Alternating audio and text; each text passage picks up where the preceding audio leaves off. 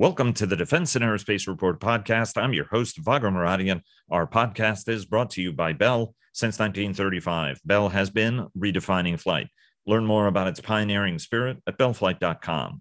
As Vladimir Putin escalates the brutality of his invasion of Ukraine, despite crushing economic sanctions, the Russian leader is now considering nationalizing Western companies operating in Russia. And as sanctions can cut both ways, the global economy is girding for Russia to cut off its supplies of critical elements and minerals like fertilizer, as well as titanium and finished titanium goods from the world market. Energy prices continue to surge as inflation pressures mount, as investors struggle with the implications of freezing the world's 11th largest economy from the world market. Although the Omicron surge is receding, the Transportation Security Administration has extended the mask mandate for travelers until April 18. Thus far, the pandemic has killed more than 966,000 Americans and more than 6 million worldwide. Joining us today, as they do every week, to discuss all this and more are Dr. Rocket Ron Epstein of Bank of America Merrill Lynch, Sash Tusa of the independent equity research firm Agency Partners, and Richard Aboulafia of the Aerodynamic Advisory Consultancy. Unfortunately, they're going to be joining us in two groups. Sash will go first, and then we will hear from Richard and Ron. Before we get started, Leonardo DRS sponsors our global coverage, Northrop Grumman sponsors our weekly cyber report and our cyber coverage overall, and General Atomics Aeronautical Systems sponsors our coverage of strategy. And check out our two weekly podcasts, Cavas Ships, hosted by our contributing editor, Chris Cavas, and our producer, Chris Cervello, who clear the fog on naval and maritime matters, and The Downlink with our contributing editor, Laura Winter, who takes a thoughtful look at all things space. Ron and Richard, as I said, are going to join us later in the program. And joining us now is Sash Tusa of the independent equity research firm Agency Partners in sunny London. Sash, thanks so very much for joining us. Thanks very much indeed, Vago. Always a pleasure. Always a pleasure indeed. Richard and Ron will be joining us later in the program, but first wanted to sort of get your take in sort of a blank way, right? What is it you found most interesting about this war in the week since we had you last on?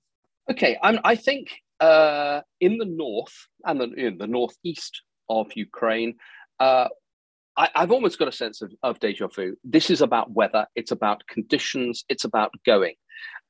It's fairly apparent that the Russian forces are making fairly slow progress in the north and the east. And the reason for that is simple. It's been a warm winter. The ground is very soft. Armor cannot easily deploy off road. And therefore, they are essentially advancing down roads. And when you advance down roads, you become a very, very long extended target. And you're very, very vulnerable to any sort of attrition from in this case, anti-armor weapons by the Ukrainians.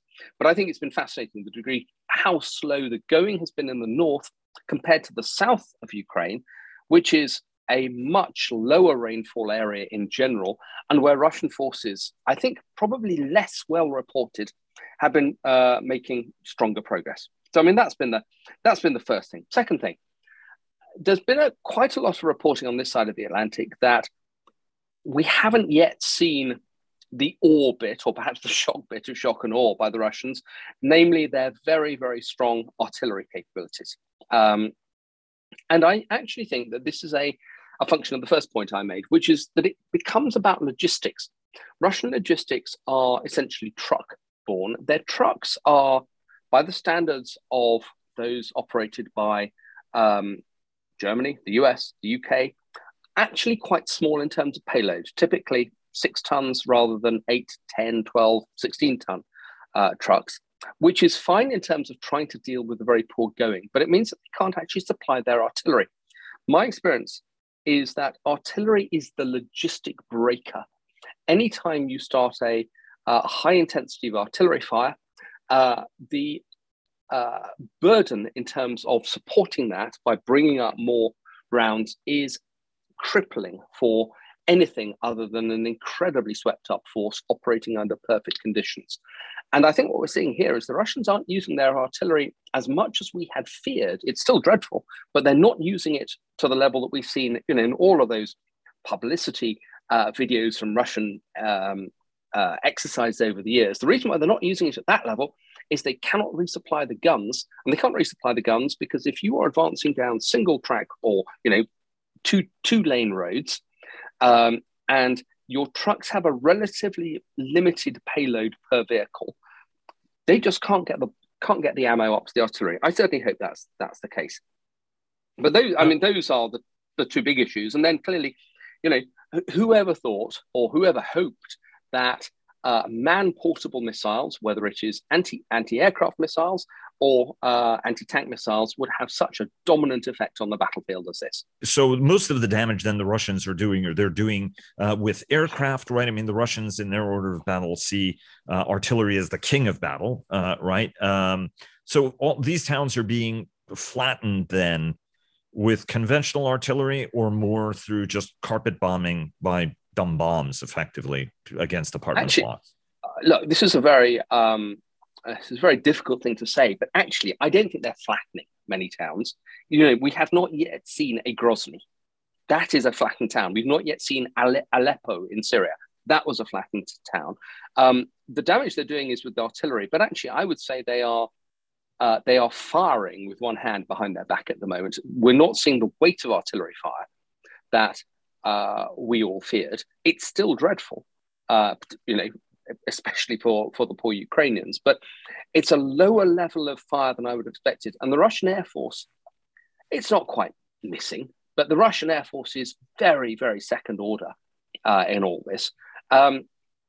Partly, I think, because Ukrainian air defenses are still intact, partly because the Russian Air Force doesn't seem to have the precision-guided munition capability that we take for granted in the West. But overall, I would say the Russian Air Force is much less effective, much less effectual than we would expected 2 weeks ago.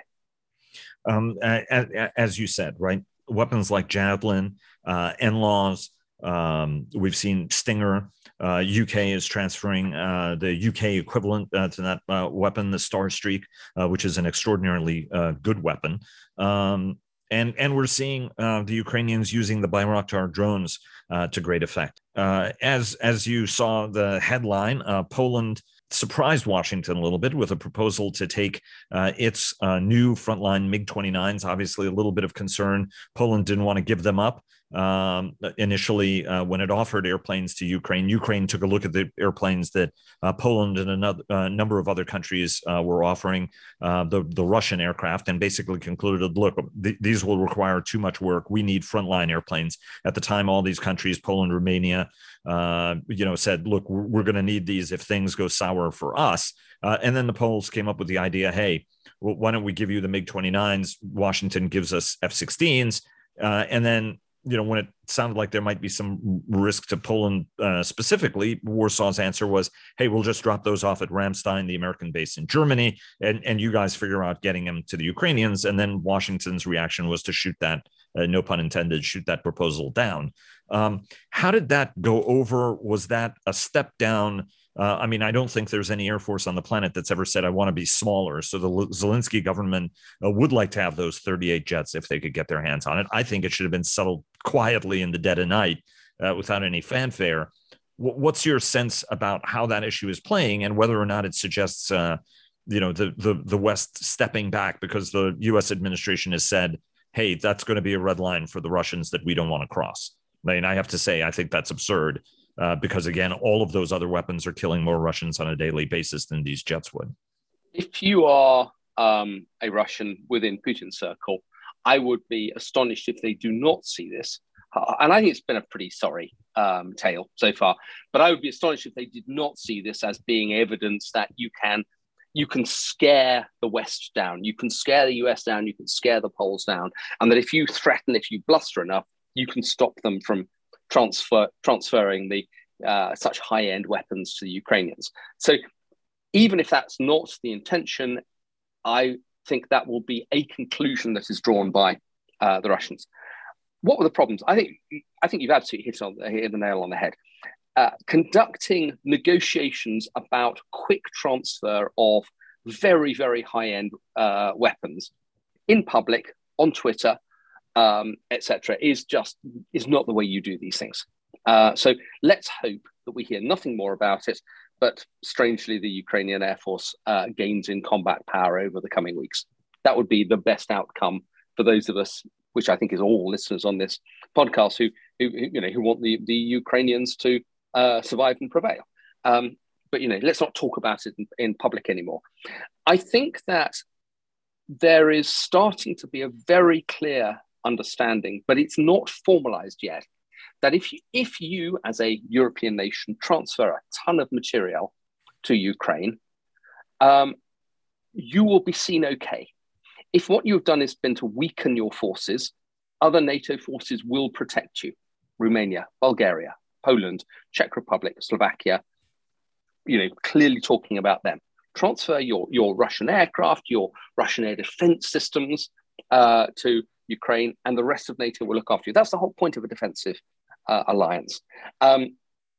If you are transferring stuff out of your war stocks, there has to be the internal assumption that your government, your treasury will fund a purchase of new stuff to make up for that. That's a real issue for the UK. The UK has transferred, on our estimates, over 45% of its entire remaining stock of anti-tank weapons to the Ukraine. I'm utterly proud we've done that, but we're a bit short of anti-tank weapons now, particularly NLAW. I should point out to the audience that, you said air defense systems. John Kirby, the Pentagon spokesman, who was most vocal about shooting down the Polish proposal, again, to swap the frontline MiGs for F-16s, which the Poles already operate, made clear that the Ukrainians don't need more aircraft. What they need are more anti-tank weapons, more anti-air weapons, and indeed called on Ukraine's neighbors who operate like air defense systems. Hey, that's a defensive system. That's not a red line. Get it over there and help help Ukraine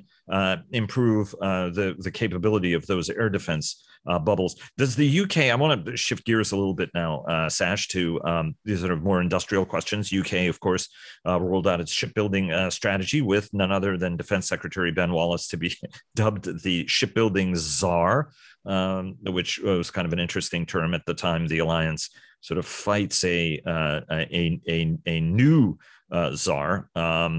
Will the UK be doing any crash ordering of new weapons? Are factories coming online in Europe and in the UK to start replenishing some of these more depleted stocks?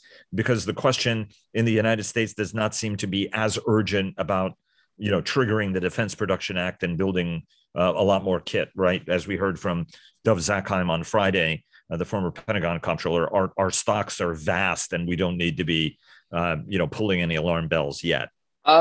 We're certainly not hearing any signs militarily that the UK is about to start reordering.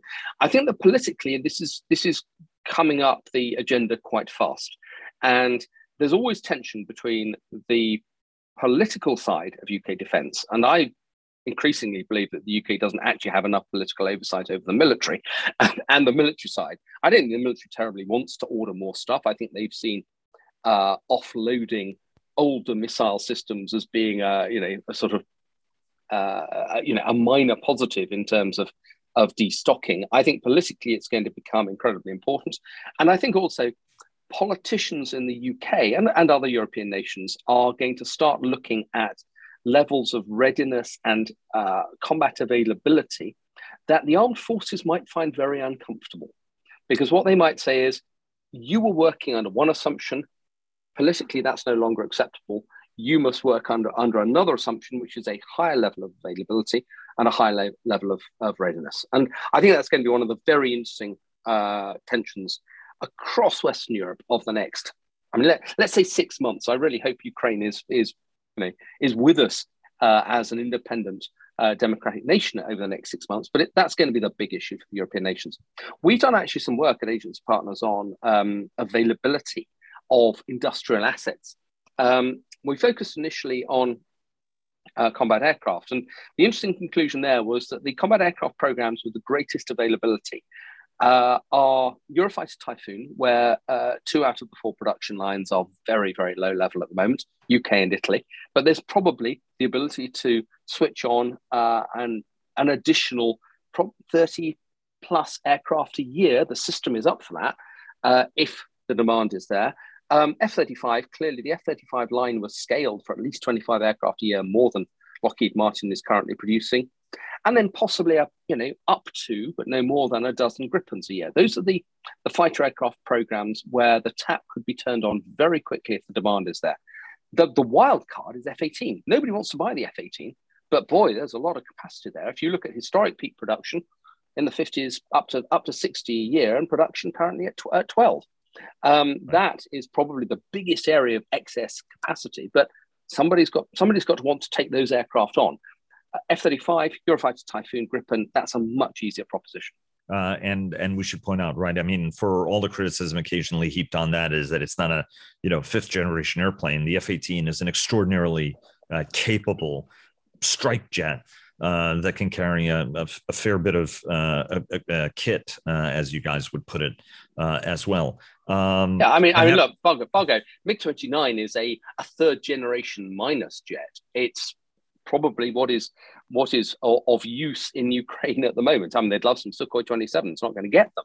But I think arguing about whether it's the most up to date, I'd rather have an asset now that I can use, that I can absorb, and I think this applies for all European air forces, than wait for the next generation to come along. European air forces cannot afford to wait until 2035, 2040 for the next generation fighter aircraft. They need to be putting in purchases now to get their combat mass back up to where it should have been. We've got about a minute left. I've got two questions to ask. One, UK shipbuilding plan rolled out with a little bit of fanfare with the Prime Minister, obviously the Defense Secretary, as well as other key stakeholders in UK, both industry as well as on the government side of things. What do you make of the shipbuilding plan? And is it what those of us who are fans of industrial strategy will find interesting or worthy of the name? No, it's not. I've only read the strategy once, but I have read it through. So I think that puts me in a pretty small minority somewhere up on the right-hand end of the graph there. What is... You've always been known as somebody who does his homework, Satch. Well, that's very kind of you.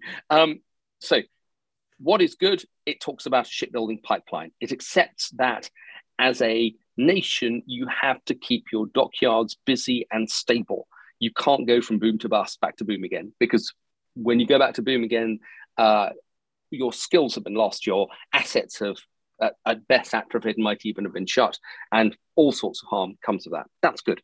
What's bad is that it is very mealy-mouthed about issues of competition. There's a dreadful big block paragraph which says MOD will consider the long-term industrial impact of different options, and then talk about value for money. Well, that's always a poison phrase when used by British ministries. And it says, we'll decide whether the optimum approach, I don't want the optimum approach, by the way, will be single source procurement, yeah, a UK competition, fine, an international competition, or a blended competitive approach. I know of no other major nation in the world that would even consider having international competition or a blended competitive approach. They buy from their domestic yards because that's what keeps the volumes up. That's what keeps the skills up. That's what keeps the technology up. And that way you have a healthy shipbuilding industry and you have a healthy Navy. So I think the fact that this document even considers international competition or a blended competitive approach is frankly toxic.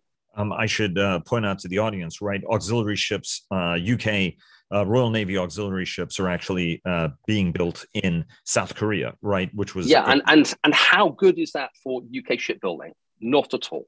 I would say the exact same thing. And at the time, it was done for value for money. At the time, also, there was a capacity question, in fairness, while the UK shipbuilding industrial complex was focused on building 2 big deck aircraft carriers. And it's great to see both of those ships are now actually at sea simultaneously, which is terrific. Let me ask you one last question. Leonardo, earnings, full disclosure, everybody knows Leonardo DRS is one of our sponsors. Take it away in terms of what the results or any other results that you thought were interesting. Leonardo was the most important set of results that we had here in Europe this week.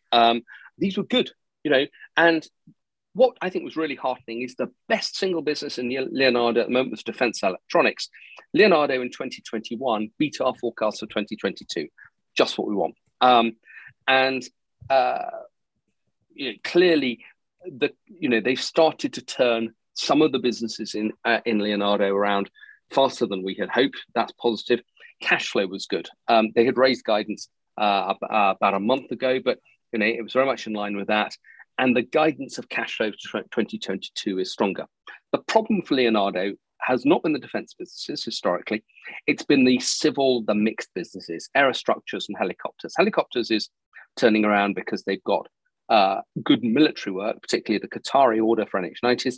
But aerostructures, which is Boeing 787 in particular, that's a slow burn turnaround. But it looks as if they have got a grip of that. It doesn't look as if that's going to slip back again.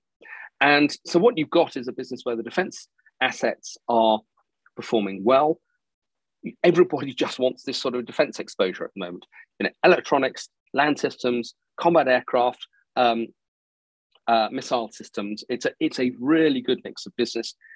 Appears to starting strong, and they've stopped the rot. They stopped the problems in the aerostructures business. So no, we thought these were good results, and the call's been good. Sash, thanks so very much for joining us. Absolute pleasure. And hopefully we can get the band all together again next week. Thanks so much. Have a great week, and looking forward to next weekend. Thanks very much indeed, Vargo. Always a pleasure. And a word from our sponsors. GM Defense sponsors our technology coverage, and L3Harris sponsors our coverage of Joint All-Domain Command and Control. And joining us now are Ron Epstein and Richard Aboulafia. Guys, thanks very much for joining us. Great to be here, Vago. Thanks. Yeah, always a pleasure, Vago. Thank you. I am just satisfied that we managed to get the three of you on the show, even in two segments, given that everybody is on the move in different places, and unfortunately schedules intervened. Ron, talk to us about the week, right? I mean, your take on inflation was high. It's now going to get even higher, right? We were at 7.8%, which was a 40-year high. It looks like we're going to pass that. And investors are really struggling with this, right? I mean, some of this was predictable. Folks were buying into higher energy prices. They are going up now.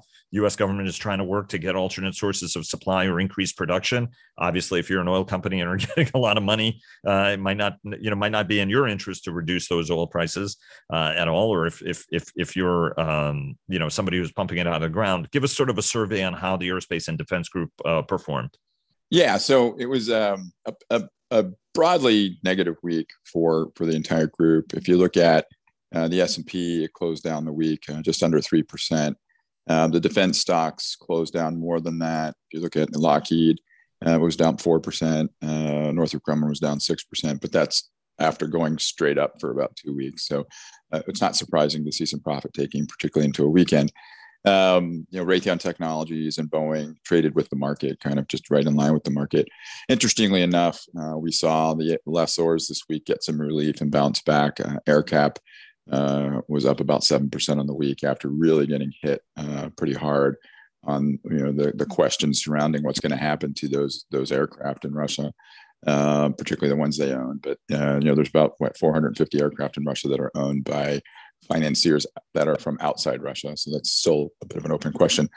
When you look at the other metrics that we look at, the 10-year yield bounced back up to just a smidge under 2%. And I think that was on the heels of the inflation print that you mentioned of 7.8%.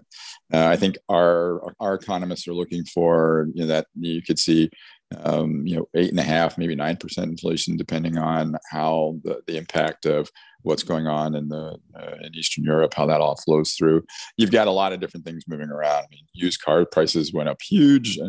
That probably won't repeat. So you've got some positives and negatives, but most likely we'll see inflation go higher than where it is today. So you got a lot of things going on, and broadly a negative market on the week, and an expectation for interest rates to go up. And then maybe finally, when you look at energy prices, one of the factors that's going to impact inflation, we ended the week with kind of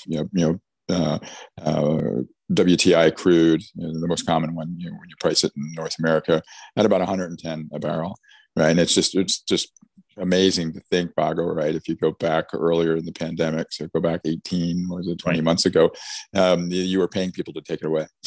Right. So exactly. Like, please take my oil. Please take my oil. And nobody wanted it. Alas, futures. Richard, I want to bring you in here.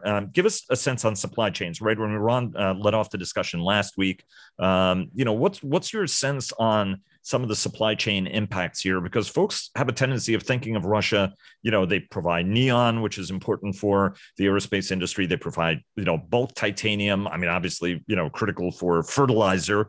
So is Ukraine, by the way. Right. I mean, so there's an expectation food prices are going to go up as well. What are the sort of the secondary impacts of this?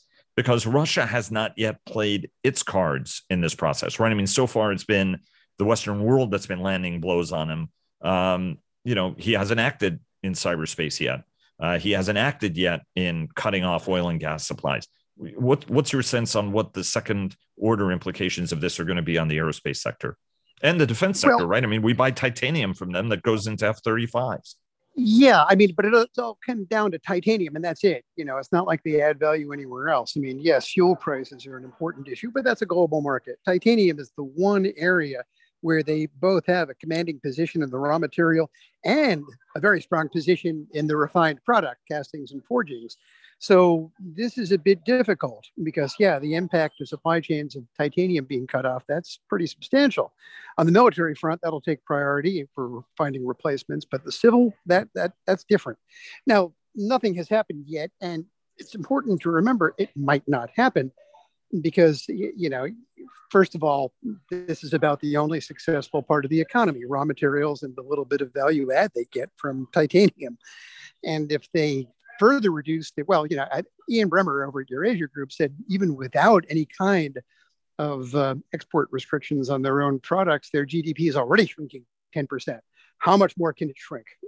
How much more damage do they want to do to themselves?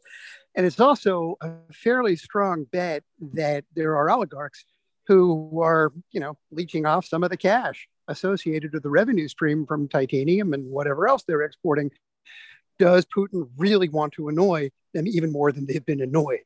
Does he want to turn Russia into even more of an economic basket case? And does he want to annoy the oligarchs who have their hand on that revenue?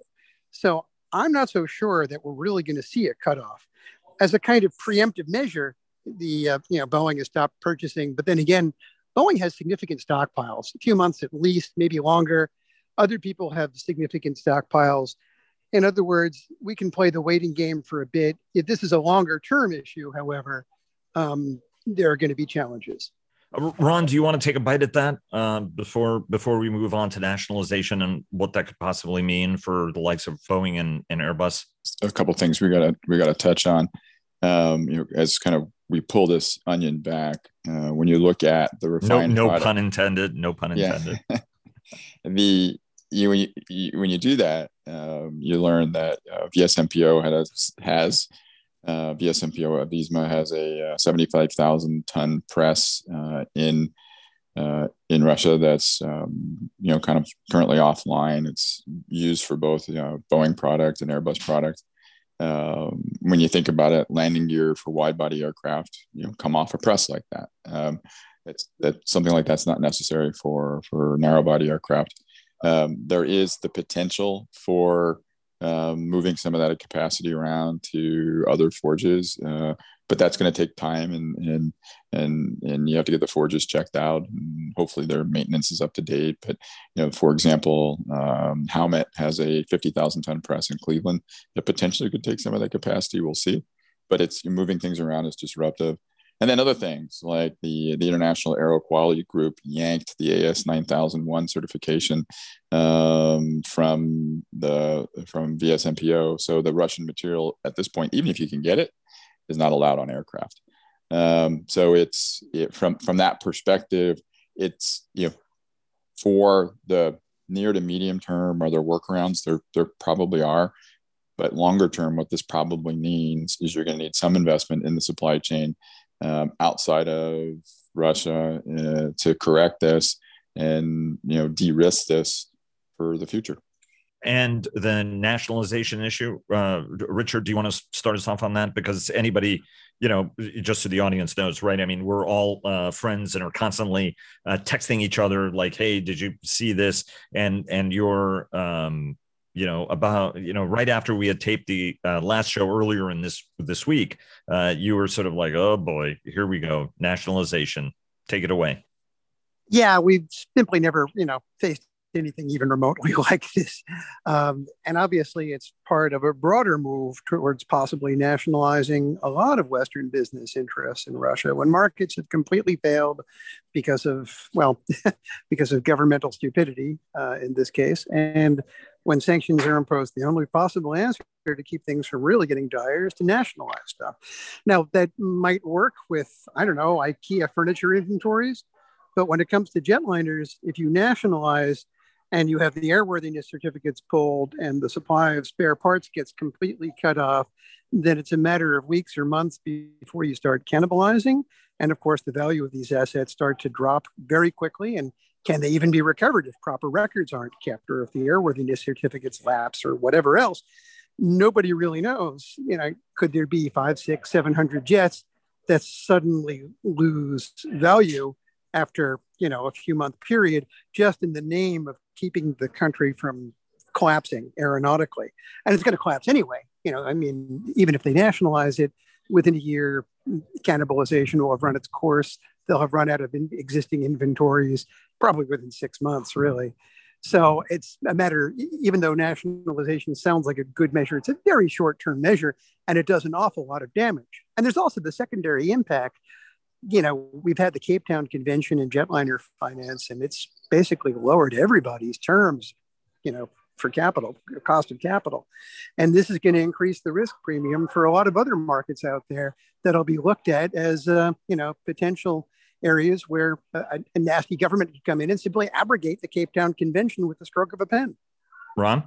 Yeah, I 100% agree with Richard. I mean, the broad question now becomes, if you're dealing in a potential environment where you have a government that can just simply ignore Cape Town, what is the cost to de-risk that and to cover that risk?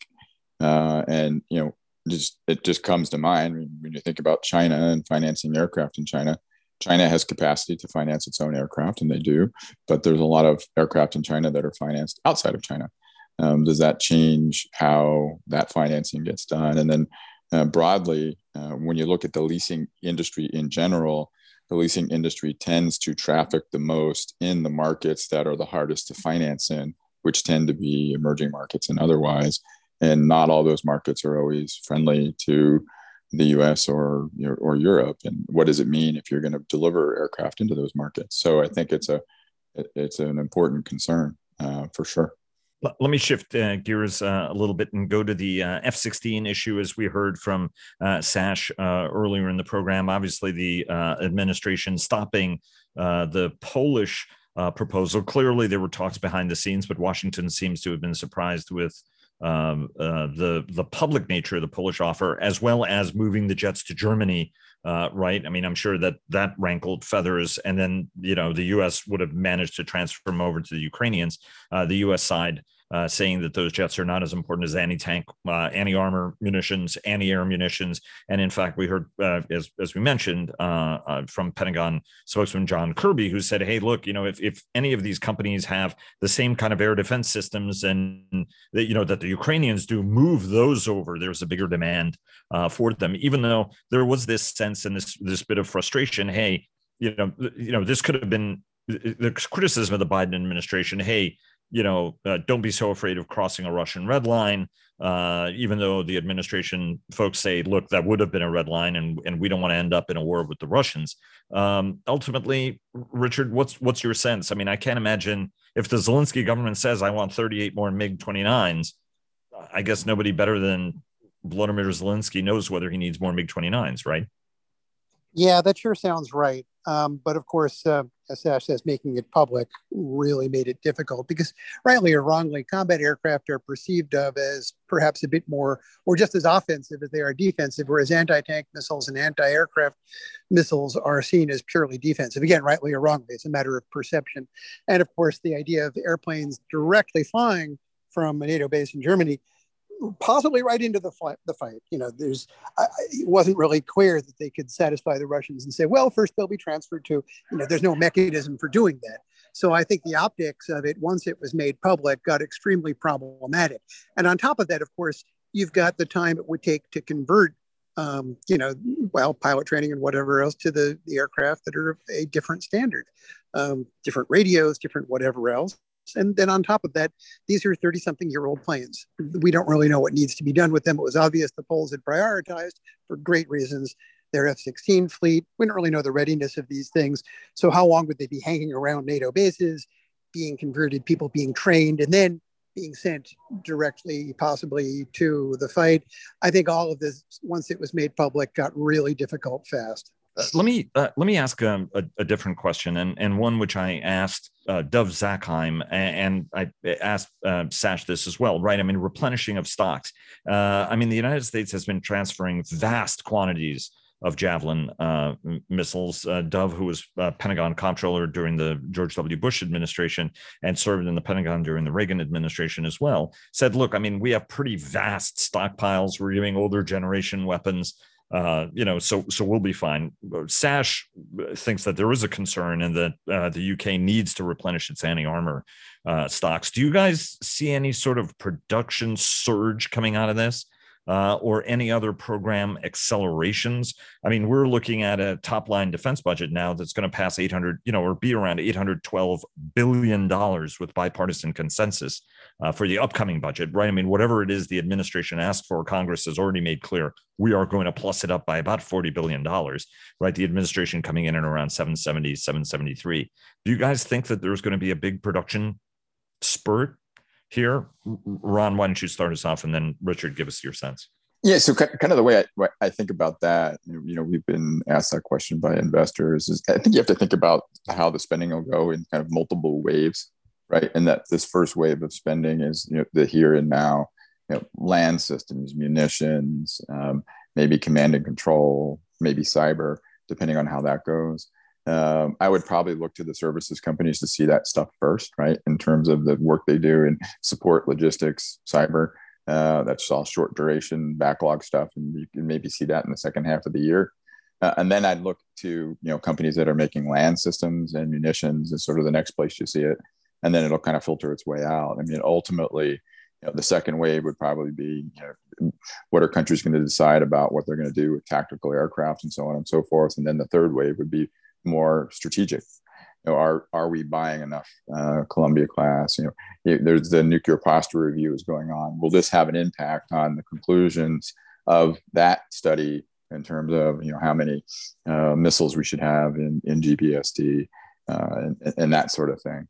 So that's how we're broadly thinking of it. But it's the boots, beans, bullets, land systems, that kind of stuff that probably gets the first pull of demand. And interestingly enough, if you think about defense budgets going up in Europe, if we see defense budgets across NATO go up by from call it 1.5% to 2% or a little bit greater than that over a couple of years, that's a lot of money. And does Europe even have the industrial base to fulfill all that? So you'll probably, my guess would be, see some foreign military sales or direct sovereign sales into Europe from U.S. contractors and otherwise to fulfill some of that demand. Let me ask a quick air travel question. Looks like Omicron has crested. I think it's April 18 as the mask mandate has been extended. What's your? We've been here so many times that folks are getting back to normal. I'm traveling again. I'm in Austin for the South by Southwest event. Do you guys have a sense on where we are in any air travel update from either of you? Right. There's this sort of lingering sense that as it surges elsewhere in Asia now, whether it's in Hong Kong, whether it's in China, New Zealand struggled with higher caseloads to an extent. There is this concern that it will metastasize somewhere else and hit us with another variant, or has this fever ultimately broken at this point? Maybe I'll start with this. I wish I knew. Chicago, right? Okay. Right. But I think we can frame it this way. The fever does seem like it's broken here. And we're moving into spring, which is also a favorable season from a new variant perspective, meaning not happening into summer. So we're at a minimum, it seems like we're going to get a break here for a while. Hopefully on the other side of summer, when we get back into the fall, that another variant doesn't come creeping in. And that's always a risk. I mean, you just got to remind everybody that that's a risk factor. Put that sticky note up, even though if you think we're out of the woods, we might not be. But we have a period here where things will seem normal for a while, and hopefully it extends, into perpetuity. Richard? It's the unknown unknowns, isn't it? I mean, we just have no idea. It does seem like it's been a rather long period of time between variants at this point. That's certainly encouraging. Numbers are starting to get a bit steady. But obviously there's a lot we don't know. All right, guys. Thanks very much for joining us. Really appreciate it. I hope the team can be all together next week. But thanks so much for making time for us all. Really appreciate it. Yeah, great to be here, Vago. Really wouldn't be a weekend without it. Yeah, great to be here, Vago. Thanks for doing this. And now a word from our sponsor, retired United States Army Major General Jeff Schlosser, who is the Executive Vice President for Strategic Pursuits at Bell. We've been building creative and innovative aircraft, next generation types of capabilities for almost 9 decades. Bell is the company that can deliver that. Thanks very much, sir. And thanks to all of you for listening. Please follow our daily podcasts and visit the Defense and Aerospace Report website to subscribe to our weekly newsletter. Follow us on Twitter, like us on Facebook at Defense and Aerospace Report, and check us out on LinkedIn. And stay tuned for our weekly cyber report sponsored by Northrop Grumman. Thanks again to Bell for their generous sponsorship, and we'll see you again tomorrow.